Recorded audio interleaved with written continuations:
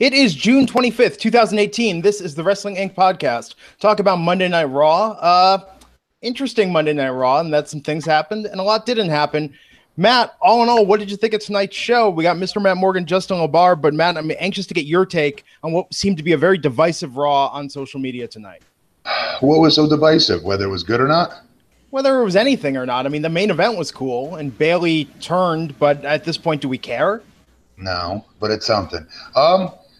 There was intrigue from me as a fan between Bobby and Roman, and what stuck out most on the show to me this evening was Bully Ray 100% calling out what tonight's finish of that tag match was going to be with top guys versus Lashley and Reigns. I swear to God. He called there'd be a miscommunication between the two. One would spear the other, is what he said. And then there'd be a roll-up from behind. Yeah. And it would give them a win, pull them up out of their slump a little bit, right? Make them look semi-credible as a tag team that's lost every match until now. So, these are personal things that stuck out to me the most. I mean, he called it on Busted Open today. I was really impressed by that, actually. But, I mean, Bobby and Roman talking was the most intriguing thing for me this evening until they pulled the old Brock Lesnar crap again. You know what I mean? How he's not showing up and blah, blah, blah, blah, blah. Then it became repetitive again. Yeah. Nothing else. Yeah, so they announced Kurt Angle was out there announcing that it's not going to be a multi-man match at Extreme Rules to determine the number one contender, talking about Paul Heyman's social media. That got a lot of plugging tonight. I don't even know what the Facebook post was supposed to say, but something along the lines of, no, that's not, what's happening. So Roman came out, Bobby came out, they started arguing, the Revival came out, that led to a match between them. And yeah, as Matt said, Revival picked up a win there during the infighting between Roman and Bobby. So Justin, what did you think about this start of the show compared to last week when we both had, we had the women open both Raw and SmackDown, and this tonight was, back to the Roman, Kurt, and Bobby show. Well, I wasn't opposed to the open. I mean, look, Roman's still a top priority for them, and it is talking about, the Universal Champion Brock Lesnar, who we all assume has at least one more match until he's gone and going back to UFC. And I find it interesting, though, and I'm the first one to admit that Brock Lesnar, he is a step above everybody else. He's booked with a little bit more realism. He has more realism behind everybody. His matches are but something kind of gets at me is, when I have Bobby Lashley sitting there saying, I'm the only one with legit tools and I'm the only one with a legit background. It kind of just screams at everybody in the middle of the show, okay, it's predetermined, but we're supposed to remember that this guy's got an MMA pass. I don't know. I'm all for the realistic booking of Brock Lesnar, but when I have Lashley screaming about how he has legit tools and he's the only legit guy, I think it can send some mixed messages, but maybe I'm just nitpicking here. Oh, Matt, we lost your audio. We're not hearing Matt. I think your mic came loose. I think something. He's saying, can we hear me now? No. Matt, if you know sign language, American over English, just somebody in the fans put that in the highlight reel. No, we're not getting. Try disconnecting and reconnecting, Matt. Maybe that'll work. I think you can hear us. Technical difficulties, folks. Put subtitles. We're going to make this work.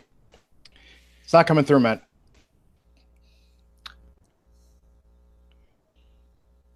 Well, Glenn, I want to say that. Yeah. Well, I want to say that I think the highlight of the whole show was the Riot Squad, who's such a riot and such a squad, how they disrupted the entire Jinder Mahal photo shoot. I thought that really stood out to me today. They finally destroyed something of value. Yeah, right. That looked like maybe a $400 DSLR camera. So random too. Like, why would they interrupt the Jinder photo shoot? I bet you that happened because somebody back there was like, we got this broken camera that's broken already if you want to trash it. And they wrote the piece to use something that was safe to thrash. I suppose. That was probably the highlight for me, by the way. Of the entire show. So let's just jump right to the end. I'll give you the highlight. Yeah. Matt, anything? Nope. Oh, there we go. We got you, Matt. I thought Bobby protected himself just fine by saying that he had the legitimate tools. He didn't say, hey, I'm a badass MMA fighter. You know what I mean? I don't know. I thought he did. It could have been a lot worse. Getting back to what. Yeah. Yeah, and it was good when he said, what was the thing he said about Brock? That Brock's not showing up because he's tired of every time he steps in the ring, he has to look at you. He beats you. Yeah, he's got no one here to beat it. He's got no competition. Yeah. So following up on that, I made a joke online tonight, and I'm surprised the answer I got, tweeting at Paul Heyman, who was supposedly watching tonight. First word we got on Raw from Brock Lesnar's camp in a while, this idea Paul Heyman was watching Raw. And I was saying, if Paul's really watching Raw, why isn't he tweeting, stupid and snarky things about the commercials like the rest of us? And then Paul Heyman responds to me, and yeah, I was surprised he took this dig, basically saying that when it's, all these pretenders instead of contenders, that the commercials are the show in Raw, which is why he had nothing bad to say about it. So there you go. But, I don't blame him. I mean, it is kind of weird, right? I mean, Seth Rollins is holding down fort. There are these guys that are doing great work, but, man, the main event scene for the Universal Championship has just been sad for as far back as I can remember. It's been too long without having the title on the show. It's been too long. Yeah, it's ridiculous. I don't care if he's under contract or not. He doesn't need to have the title to be an attraction. There's a million things we can say as to why he doesn't need to have the title. Yeah.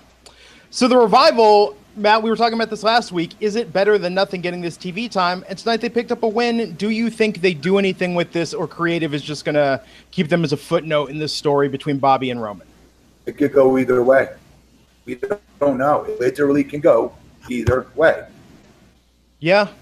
But it's the type of situation, right? I mean, you guys agree that if they do good with this and they impress somebody, maybe they'll get a shot at the B team after Extreme Rules.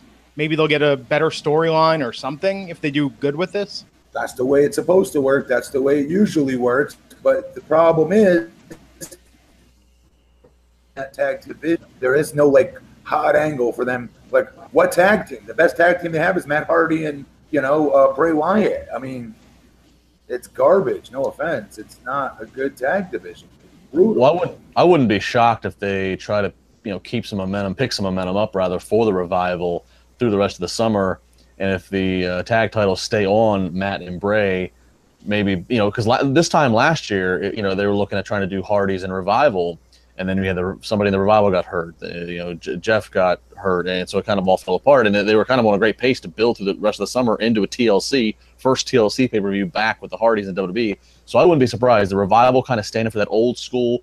They should be wearing the fanny packs and the Ribera jackets. I wouldn't be surprised if you had the Revival. And then maybe something with Matt and Bray, assuming they stay together and they're still the champs coming in the fall. Matt and Bray just aren't exciting for me anymore. I don't know. It's doing more for Bray than it is Matt, unfortunately. So Matt Morgan, here's a question. Since Justin brought up the Ribera Steakhouse jackets, have you actually been to Ribera Steakhouse and do you own the jacket? Yeah. Well, we don't talk about that ever. Your time in Japan, I learned things. I was there for 2 years almost. Yeah, the Why It Ended podcast. Man, listening to that, I learned a lot about you. So you think I lived there in Japan for almost 2 years and didn't trip and fall and land in the only really Americanized steakhouse that they have there that every wrestler goes to? And did you buy the jacket? They don't buy it. They give them to you. Oh, they give it to you. And you got one? Did they give you one? Yeah. There you go. No, one wrestler they said no to, Glenn. Hey, wouldn't that be funny, though, if there was one that were like, no, we weren't really a fan of the stuttering gimmick? Oh, no, Matt Morgan, not over. No jacket for you. It's a freaking referees now and shit. I see everybody who has one. Back in the day, it used to be special when you got one. Now I see dudes that, I don't know. It's played out. Yes, it became too popular. I might be able to get the ultimate internet heat if I can go buy one of those jackets and wear it and act like I deserve it. Hey, just watch it. A wrestler's going to hit hard times, put one up on eBay. It'll be a huge controversy. You didn't earn that, man. Matt Hardy versus Curtis Axel. We got more of Curtis and Bo doing impressions of Bray and Matt. Led to a one-on-one match with Kurt Axel picking up a quick upset win over Matt Hardy. And Extreme Rules, the title match has been made. So they're dragging this out. Matt, is this going to hold your attention, this feud with the B team, that when all is said and done will have gone on for what, maybe 8 to 10 weeks before the actual championship match? No. Yeah. Justin, how about you? You still in on this? Yeah, I'm iffy. I mean, like I said, I think this is maybe doing more for Bray for a little bit of resurgence to him than it is for Matt. I mean, I'm happy for the B team. You know, they have some momentum. The people are, you know, buying the shirts that, you know, basically are white T-shirts with the Sharpie B on them. So, you know, talk about throwing it against the wall and seeing if it sticks. But I mean, overall, this isn't really exciting me too much. I mean, I like all four of these guys, so I kind of tune in and try to give it hope each week, just out of, again, courtesy to each of them individually. But it's not. I'll say this: I think to the end of that match with Hardy and Axel, and how it was, you know, like Hardy kind of slipped. I mean, I thought they executed the finish really well, because when the 1, 2, 3 happened, I had a moment of like, you know, was that, you know, looked like Hardy did come back and hit his head. You know, like, was that how it's supposed to go down? And then, you know, they sold it. They sold it great. So I think for the execution of what was they're trying to make happen, I thought they did well with that. If we want to just boil down into just what happened tonight, but overall, iffy. Yeah. So Alicia Fox was backstage tonight on TV, and in true Alicia Fox fashion, they had nothing for her, and they just showed her. She didn't even get a match. Who did get a match, though? The Authors of Pain. They've been MIA for what, like almost 2 months now? And tonight they were against Rich and Rex Gibson. Justin, is it true these were two WWE production guys that they put in there as jobbers? I don't know that for sure, but it was funny while it lasted. Their gear was funny. Yeah. Yeah. I think it was from the like Santa Elf costumes that they just have in the WWE costume bag. So that was a quick squash, and then Titus Worldwide came out. So it looks like Authors of Pain is going to get something with Titus Worldwide. Matt, what did you think about the reintroduction of Authors of Pain tonight with that vignette, even having them talk a bit backstage, which was new? Good, where they didn't talk too much. Yeah. Right amount of talking. They looked like two badass bullies. I hate saying this because I like giving people chances that normally don't get chances, but I don't like them getting that Titus stank on them. Yeah, you know tough. What I mean? Yeah. And it sounds such a dicky thing to say, and I don't mean nothing by it other than what WWE's done to not just them, everybody in that tag division. I mean, Matt Hardy, one of the coolest gimmicks there is out there, quite frankly, and they can't even use that right. They being the writing team. It's just the tag division is just it's horrible for me as a fan, you know. And it's none of the guys' faults. That's the irony here. It's like you have guys that could be entertaining if they would just let them be. Yeah. You know what I mean? And they bury so many of these people. They buried so many. The B team. Who did I just say? Titus O'Neil. Matt Hardy to some degree. Bray Wyatt, definitely. They buried everyone in that division. So now we're supposed to care about all these tag teams? Yeah, it's something, man. I mean, they're doing the promo work with at least Bray and Matt and Bo and Curtis, but with Authors of Pain. Yeah, but it's like, where was this earlier? Do you know what I mean? Before they go past that Mendoza line. You know what I mean? Before it gets the point of no return, where the only way back is these guys to get off TV for 6 months and then come back, refresh, something new, maybe a new character, something that's new, because that's how much they've driven a lot of these guys into the ground, in my opinion. Yeah, I didn't know if it was supposed to be a telling play on words when Jonathan Coachman talked about the ascension of Authors of Pain, and it was like, oh man, the ascension is the prototype for the NXT call-up and being just irrelevant in a short amount of time. It's unfortunate, man. Authors of Pain were cool in NXT. Now they need to be rebuilt, and maybe this was the start of it tonight. Unless they just whip the crap out of everybody, including Titus O'Neil's team, you know, I'd be cool with that. I bet you pre-showed Extreme Rules, and it's a competitive match. Justin, what do you think? Yeah, I think Extreme Rules sounds about right. Yeah, pre-show. It shouldn't be a competitive match. It should be what we saw tonight, but to Titus O'Neil and his boy. You know what I mean? Yeah. At least one team will be getting over, you know what I mean? Until they get another tag team they've not buried. Titus had some momentum at the start of the year. I mean, Titus and Apollo picked up some wins. They had some good matches. The Greatest Royal Rumble with Titus World Slide even seemed like, okay, here was another thing. And then in true WWE fashion, 2 weeks later, they were off TV. But it was one of those things. Let's say back Titus in his most over moment. Were you ever thinking in any of his matches, did you ever get excited and be like, you know, well, wow, this team is serious. This team is definitely some contenders here. No. Yeah, not with that. You root for them probably like I do. Like, you know what? This dude has everything it takes. He's tall. He's athletic as hell. He's charismatic as hell. Talking about Titus. What doesn't he have, you know? So you root for him individually is what you end up doing. And that's not the same as being a fan sitting back and thinking, suspending your disbelief and buying into the character that they buried. I'll say this, and curious what you guys think. That Primetime Players entrance music is one of the best songs in all of the WWE, still. With the whistle? Yeah, the making moves. Clanging torch. What? I'm not going to do the song. Like, that's a rare one I'll listen to because I'll be like, this is a good rap song. This is catchy. This is, you know, the qualities I look for. Wait, you listen to it? Do you listen to it on your daily, like, Not routine? daily, but probably like once every month or so. I'll just get like an odd urge to hear it. Or the Street Profits theme. I like jam that a lot, you know. What? Street Profits. Yeah, on NXT. Wow. CFO does some really good music, although I think Jim Johnston did Primetime Players. I think that was one of his last tracks for the WWE. Oh, man, you have issues. You guys never listen to wrestling theme music ever? Making moves, making $1 million moves. Have I ever? Eye of the Tiger, I think, is the last one I. Oh, and then when I'm a little kid, I listened to what do you call it? Their albums they always used to put out. Yeah, when I was a little kid. Like Nakamura's old entrance music is still my ringtone. It has been for like 2 years. Land of a Thousand Dances. I used to love that song. It's fine. You know, I drove around the other day, not wrestling related. I drove around, was running some errands, and I had the Super Bowl Shuffle on a loop. And I just listened to that nonstop for about an hour. And I was like, why do I love this song so much? It's just random things sometimes, folks, that get stuck in your head. But back to Raw tonight. So we saw Alexa Bliss in a match with Natalya. She came out with Mickie James, cut a lengthy promo. How do you think this compared? I mean, Alexa gets a lot of these type promos where she gets to, you know, mess with the crowd, assert her dominance. How do you think this stacked up tonight, Matt? You didn't like it? I think that the problem is she did so well in the last couple of ones she's done that, again, but I'm not saying it's bad, but you do great, good, and it just seems like a come down.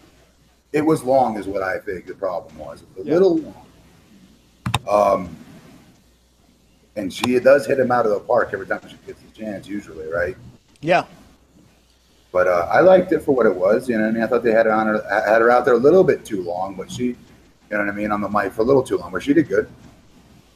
Thought Mickie was good with her. I thought they gave it a different energy. Mickie looked great. Natalya came out. New haircut on Natalya. I think this look actually makes her look younger, which is funny. I've always thought Natalya's looked probably more mature than she is, but I thought tonight this is a good new look for her. She was there with Nia Jax. Nia and Mickie were ringside. I don't know. I mean, doesn't this just all kind of feel like it's placeholder at this point till Ronda gets back? How about the fact that you don't say mature, you say mature? Of course you say like that. Of course, not mature. Go ahead, theater. Finished. I'm sorry. Yeah, I'm just saying, don't you feel like all of this is placeholder until we get Alexa versus Ronda? Oh, God, of course. Yes. Yeah. He feels very mature when he listens to the Primetime Players theme song.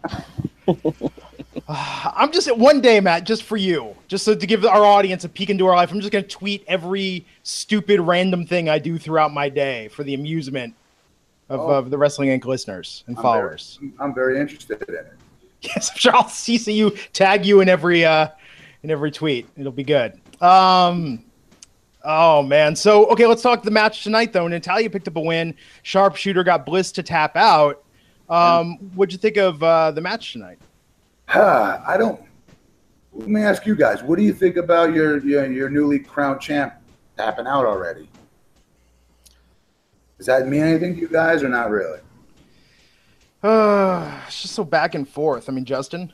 No, it means something. I spent the majority of this match, unfortunately, the dynamic of Nia comes out with Natty. Like, I've thrown my scorecard away. I can't keep track of who's a heel, who's a face, what the relationship is. One week Nia's doing this to Natty to send a message to Ronda, then the next, like I literally have completely lost all track, and I consider myself a pretty astute observer of this stuff, and I can't keep track of who's on what side. So that kind of distracted me from the match. But yeah, having the newly crowned champ tap this quick, you know.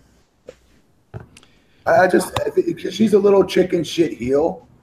I guess to look at it, she can always to maybe. I mean, I don't know. I just think of all the ones that took the L. Why did it have to be her champ? Yeah, and with Alexa especially, I mean, I don't know. You're trying to build her up. The big plan, I'm assuming, for SummerSlam is Alexa versus Ronda freaking Rousey. Alexa shouldn't be taking any losses between now and then if we're supposed to believe that. Yeah. You know? I mean, no one's ever going to think she's unbeatable, right? But she should always be cheating to win and just getting that programmed in our heads that she don't lose. Yeah. She'll always find a way to win. And then it makes it a little bit more believable that, I don't know, Rousey can slip on a banana peel. She pulls out an Uzi, shoots her, kills her, because that's the only chance she's got. Yeah, I mean, I think Alexa's pretty good, but I'm gonna have a hard time buying the tail of the tape when they have Ronda and Alexa side by side, and like Alexa, little Miss Fury, Bliss. Whatever. 5 feet of fury. 5 feet of fury, standing next to Ronda Rousey, who could like I'm gonna have a real hard time suspending that disbelief. You're right. Yeah. No, absolutely. It seems weird that they're involving so many more women in the story, which is good in a way, though, for the female talent, right, Matt? I mean, because this way, Nia, Natalya, Mickey, they're all in storylines with Ronda Rousey. But the problem is, it's like its own mini Total Divas size cast in this storyline that they're building towards. It is, and I've always wondered if there could be too many people to get a rub from someone. Like when TNA, when Hulk came, like they would put Hulk out there with like 50 of us, and like all hope, like pray for us got over from it. You know what I mean? And I remember thinking like, damn, this sucks because we're doing our own thing together, me and him, even though we're not wrestling at the time, you know. And then next week I'd see him out there with like I said, 40 other dudes, and then you know what I mean. So like you're like, I wonder how much is too much before that other super duper talent gets the others over. You know what I mean? What's the cutoff on that, so to speak? It was like the NWO all over again. How many guys can we have stand behind Hulk while he cuts a promo when they're in the middle of the ring wearing the same colored shirts? Yeah. I want to take a moment and thank the sponsor of this episode, Dollar Shave Club. If you are mature enough to shave, Dollar Shave Club, incredible blades, incredible value. But not only that, if you shower or brush your teeth or just try to make your hair look presentable, I've got good news for you. Dollar Shave Club has a lot of stuff to help you out. They deliver everything you need to look, feel, and smell your best. They've got everything in the bathroom, and they are much more than just razors. Dollar Shave Club, yes, that Dollar Shave Club has everything: shampoo, conditioner, body wash, toothpaste, hair gel, and even a wipe that'll leave your tush feeling tingly clean. I'm a big fan of their amber and lavender calming body cleanser. Never smelled anything like it. It's fantastic. They've got a sage and black pepper soap that I love. Good luck finding that product in a store. And all of Dollar Shave Club's products are made with top shelf ingredients that won't break your budget. You'll feel the difference. Plus, shipping is free with your membership. And here's why you want to try a bunch of Dollar Shave Club's products. For just $5, you can get their Daily Essentials starter set. It comes with body cleanser, One Wipe Charlie's, their amazing butt wipes, and their world-famous shave butter, and their best razor, the 6-blade Executive. Keep the blades coming for just a few bucks a month more, and add in the shampoo, toothpaste, and anything else you need. Check it all out at dollarshaveclub.com/INC. That's dollarshaveclub.com/INC. Great company, great products. You've heard Matt talk about using the razors not only to shave his face, but his entire body. The times I do shave, clean up my beard, Dollar Shave Club is where it's at. Loving the toothpaste, loving all the other products. dollarshaveclub.com/INC. And we thank them for sponsoring the Wrestling Inc. podcast. You want to hear where I shaved tonight, Glenn? Do I ever? I'm just playing, Joe. That's so easy, Glenn. What? So easy. dollarshaveclub.com/INC. I know we joke around, but I hope they legit know I've been using this before they were even years before they were even a sponsor. It's great.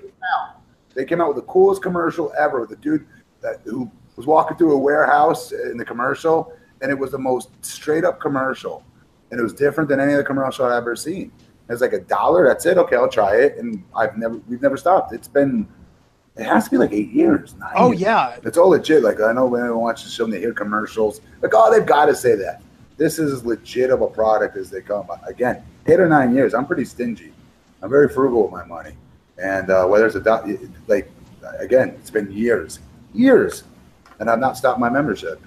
So after that, okay, so we had backstage the Riot Squad messing up a Jinder Mahal and Sunil Singh photo shoot. The Riot Squad trashing a camera, showing, they're bad girls, folks. That's really the message was trying to get across. Riot Squad going on to face Ember Moon, Sasha Banks, and Bayley. Sasha and Bayley being forced to work together in this match.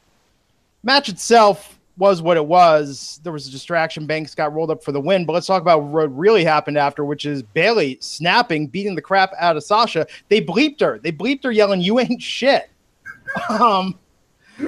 This is the heel turn, man. Matt, did it live up to your hopes and dreams? I was happy. Right? Better than what it's been.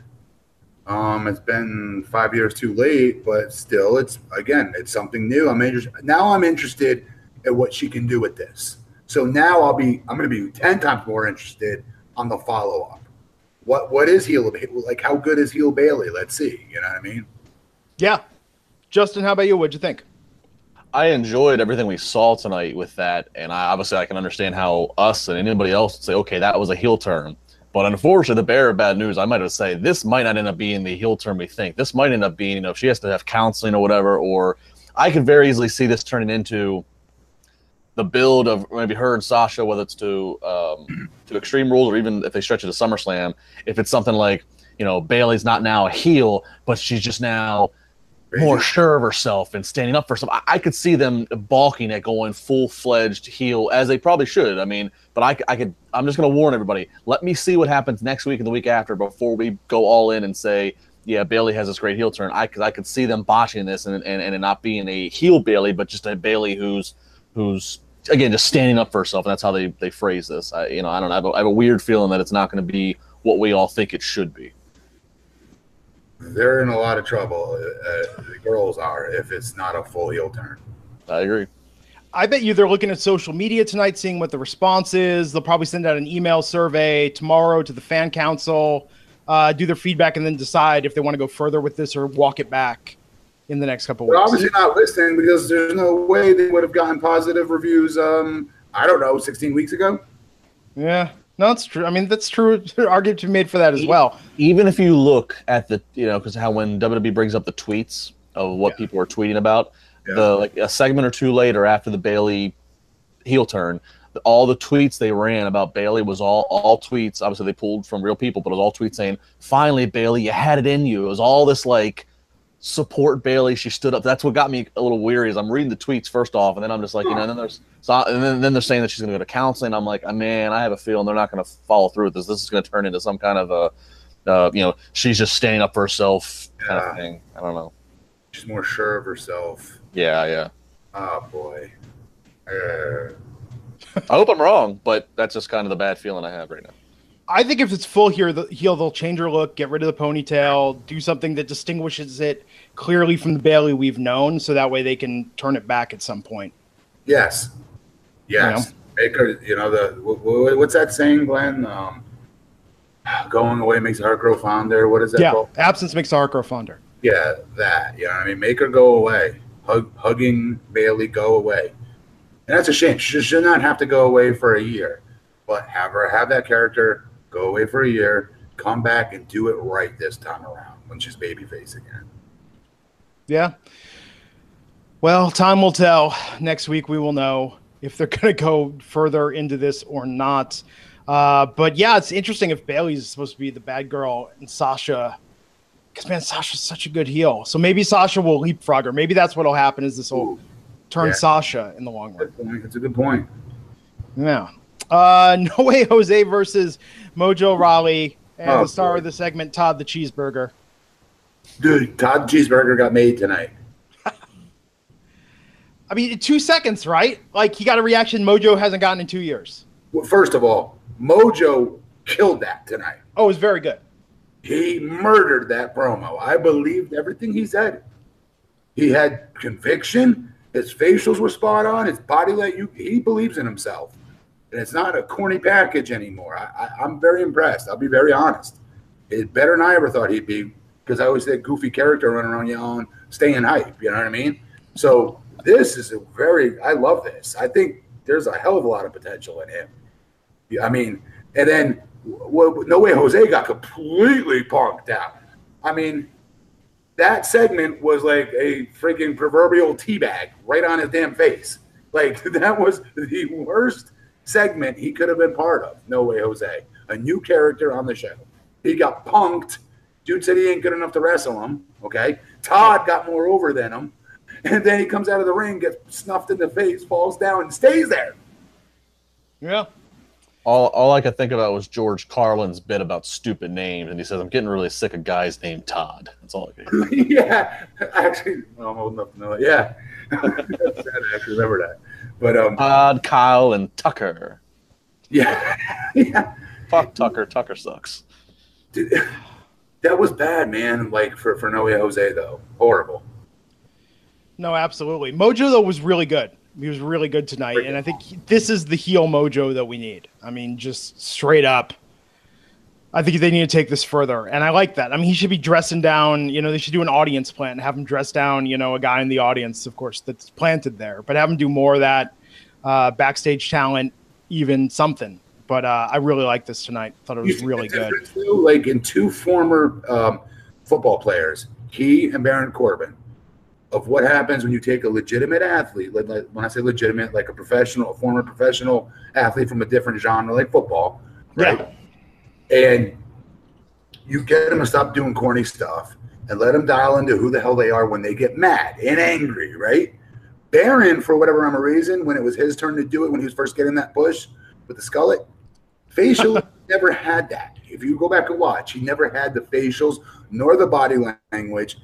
And in my opinion, the believability in himself in those moments when he'd be, you know, in someone's face or being a dick to somebody or being a heel and things like that. Whereas you saw Mojo tonight get the opportunity, he was all the way dialed into that person. I believe that's who he is. And it was easy as hell to suspend your disbelief for that. I buy that character and I will continue buying it. Yeah, I dug it. And bring back Todd. I think Todd's, star in the making. Todd's definitely not a wrestler, and there's no way Todd was an indie wrestler somewhere. Todd's a backstage dude. He has to be. Look at him. Yeah. After that, Braun Strowman and Kevin Owens versus Finn Balor and Baron Corbin. Kurt Angle, for some reason, said we're just going to shake up what we did last week, but do it differently, make you guys all work together in opposite pairs. What'd you think of this match and this booking, Matt? I mean, to me, this felt very much like we have nothing for you individually. It's like they're doing it on part of the story. It's ruining the show somehow. You know what I mean? Like he's doing a horrible job or something. Because that's the only thing I can think of, because that was Ryan. And at the end of the day, Braun came out looking like a heel. Like, what a dick. KO wins. KO's excited about it. He wants to high-five him, God forbid. And freaking Angry Man damn near blows his car up over it. Yeah. That was fun. The cap run at the end of Kevin running away from Braun and then Braun flipping over his rental car. I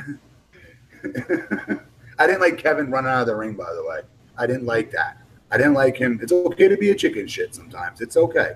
Yeah. But like, I don't know. They made him look like too much like a puss. Like, when he wouldn't shake his hand, he was, next thing you know, he was all the way up the damn ramp, falling out over his feet. It was a little too Wile E. Coyote for me. Oh, when he started running, I could hear the Benny Hill theme in my head. Like, when he started running that fast out of the ring. That was funny. I mean, Kevin's awesome. You know what I mean? Yeah. They've got to really screw him up, in my opinion, but character-wise, and you know what I mean? Like, Kevin's also a badass. I know he's not the biggest guy on the roster, but I don't know. As a fan, I've always been able to suspend my disbelief in him being, once that bell sounds, a tough mother, you know what. Yeah. You know what I mean? I mean, he's funny and all. He's got to watch it. You know what I mean? With the chicken shit heel stuff a little bit. They got to be careful. And I get it. It's Braun Strowman. He's 8 feet tall. He's 500 pounds. I get it. But You're damaging your technically your top heel. Yeah, what'd you think, Justin?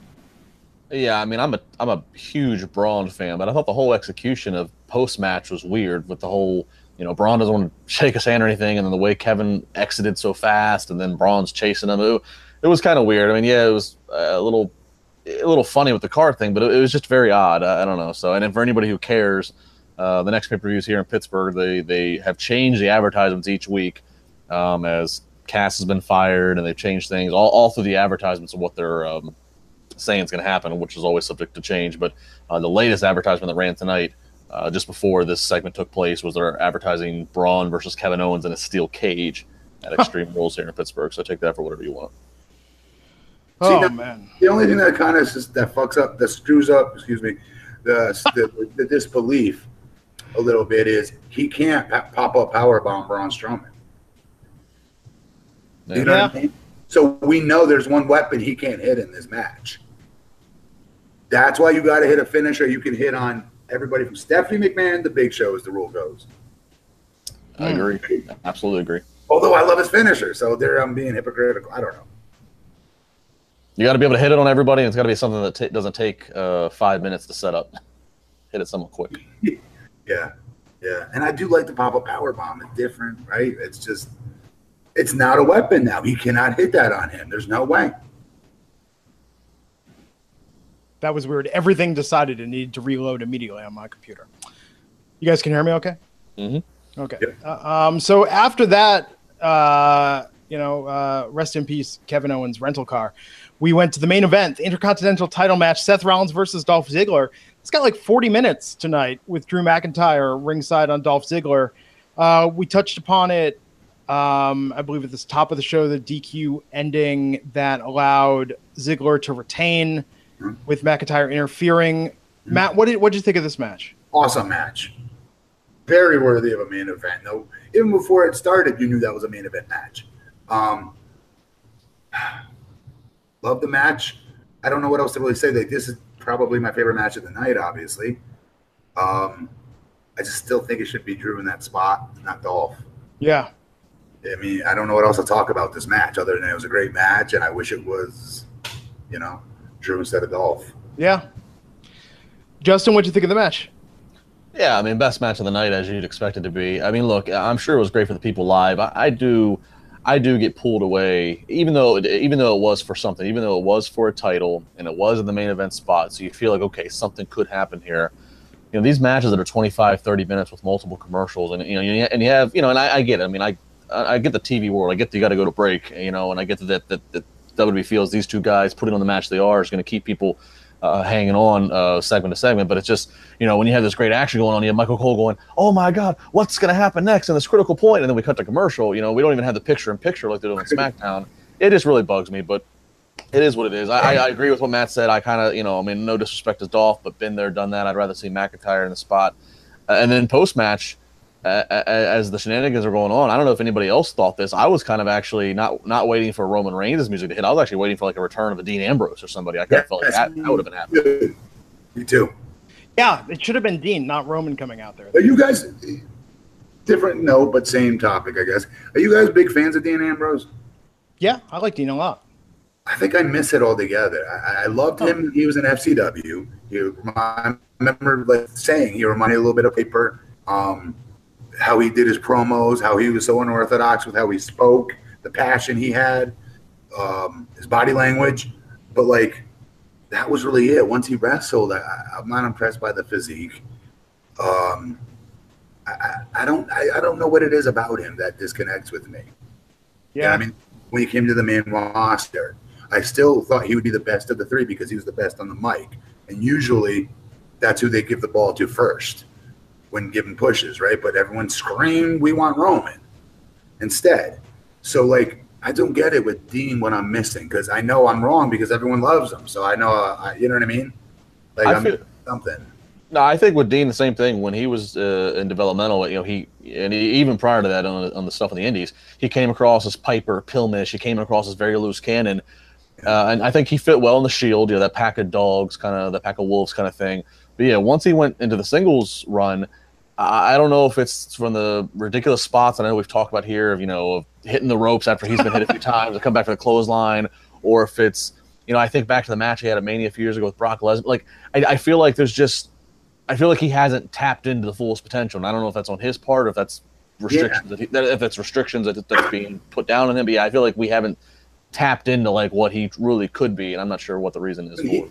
Bro, you're right. When he was Johnny Moxley is when he drew my most interest, actually.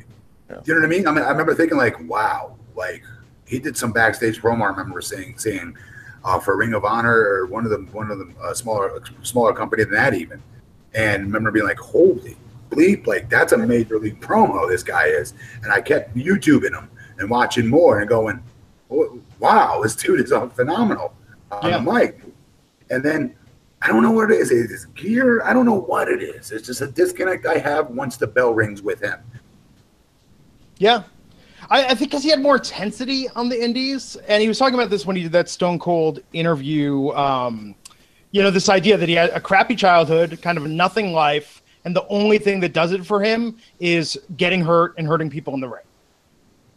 Like, to me, that's a hell of a character with the intensity behind it. And when he was champ, I mean, they made him, he was kind of funny, wacky, babyface Dean. I liked the comedy. I thought it hit more than it missed, but it's not intense. That's for sure. But, if you go back and watch that podcast he did on the WWE Network with Austin, where you could see on camera so you could really read body language. I'd love for people to go back and watch this. It kind of really came off that even Steve, in his own way, without completely calling the guy out 100%, it even seemed like Steve was even saying, like, man, have you not pushed it into the fourth gear yet? It even seemed like he called him out.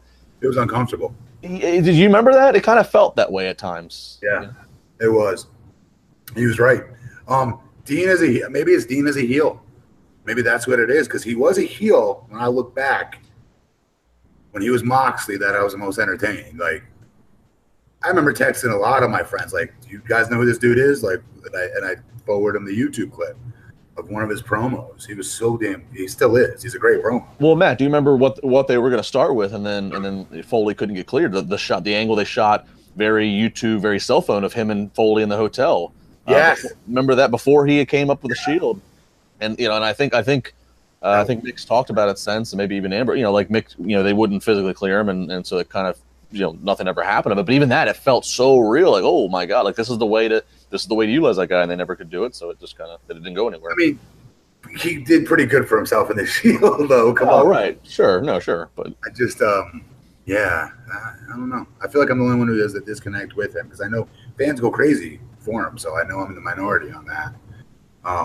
Maybe as a heel, maybe that's what it is. Yeah, I think he's a likable guy, and I think his on-screen persona seems to be, a lot of his personality, the parts we see of it and other stuff. So I don't know. I'm looking forward to him coming back, because having Roman come out at the end tonight, when Roman pulls double duty, it's like, it's just. Here's what it is. It just hit me. They don't do a good job of writing for baby faces. Think about who we've liked. Roman was a bad mamma jamma as a heel in the Shield, right? That's why everyone started to want him to be the guy, because he was silent and killer looking, and the arena started taking to him a little bit more and more and more. Think about that for a minute. All the guys were much better written for when they were heels, not just Shield, but all the talent. For whatever reason, writers, if they're being honest with themselves, they'll tell you the truth on this. Very select few will do it because they value their job. Right? But if they're to test, they will tell you and admit they prefer to write for heels, because heels have a much larger canvas to work with, and they could do all of these different things. And that's the wrong way to look at it, because you shouldn't be writing comedy for heels and things of that nature if you're doing your job to get the person heat. And that's what's wrong. Well, Matt, heels are easy to write for in anything, whether you're writing a movie, a comic book, whatever. But even more so right now in today's current landscape, the heels, when they're really effective and good at being heels, or they're good at being in the ring, all of a sudden they get babyface reaction. So it's like you kind of have more of a win-win situation with the crowd. Whereas if you haven't faced it, you're going to get crapped on a lot easier. They get babyface reactions because the writer writes something really good for them backstage, or in a pre-tape, or in a promo segment, or doing something really badass, like pulling down an entire Lesnar, different and cool things like that. Look what we're doing for Braun. They're not doing like tonight. You know what I mean? Even tonight with the car thing, they should have showed him flipping it. They should have showed him doing something a little bit more, which they did with him as a heel. They put more time into the heels, and they end up they think it's more fun to do that. They're more invested in writing for those heels in general, and they shortchange the babyface. Yeah, I think part of it too. I mean, I don't know. When's the last time? I mean, if Vince has his fingerprints on everything, I mean, what was the last great real white meat babyface? You know, I don't think that's Vince's ballpark. Not with current times, at least. Brock Lesnar when his music hits, and that's not by design. It's because he gives off that badass vibe that everyone gets goosebumps when his music hits. And actually, you can make that argument that the best baby faces of, let's say, it's the post-2000 were real-life circumstances, like the Daniel Bryan, like CM Punk. Yes, nobody wrote for that shit. Yeah. And, you know, I think when Vince tries to write it, it just comes across as fake and forced, and the audience doesn't buy it. So final thoughts on Raw before we get to one of the news stories from this week. Matt, so what grade would you give the show overall tonight? What do you think I'm going to give it? C+. No. Oh, okay. C?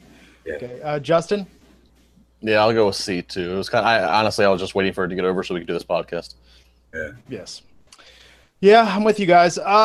Big story rumor at this point still about The Undertaker and SummerSlam, that he might have a potential storyline in addition to him doing the Australia show in October.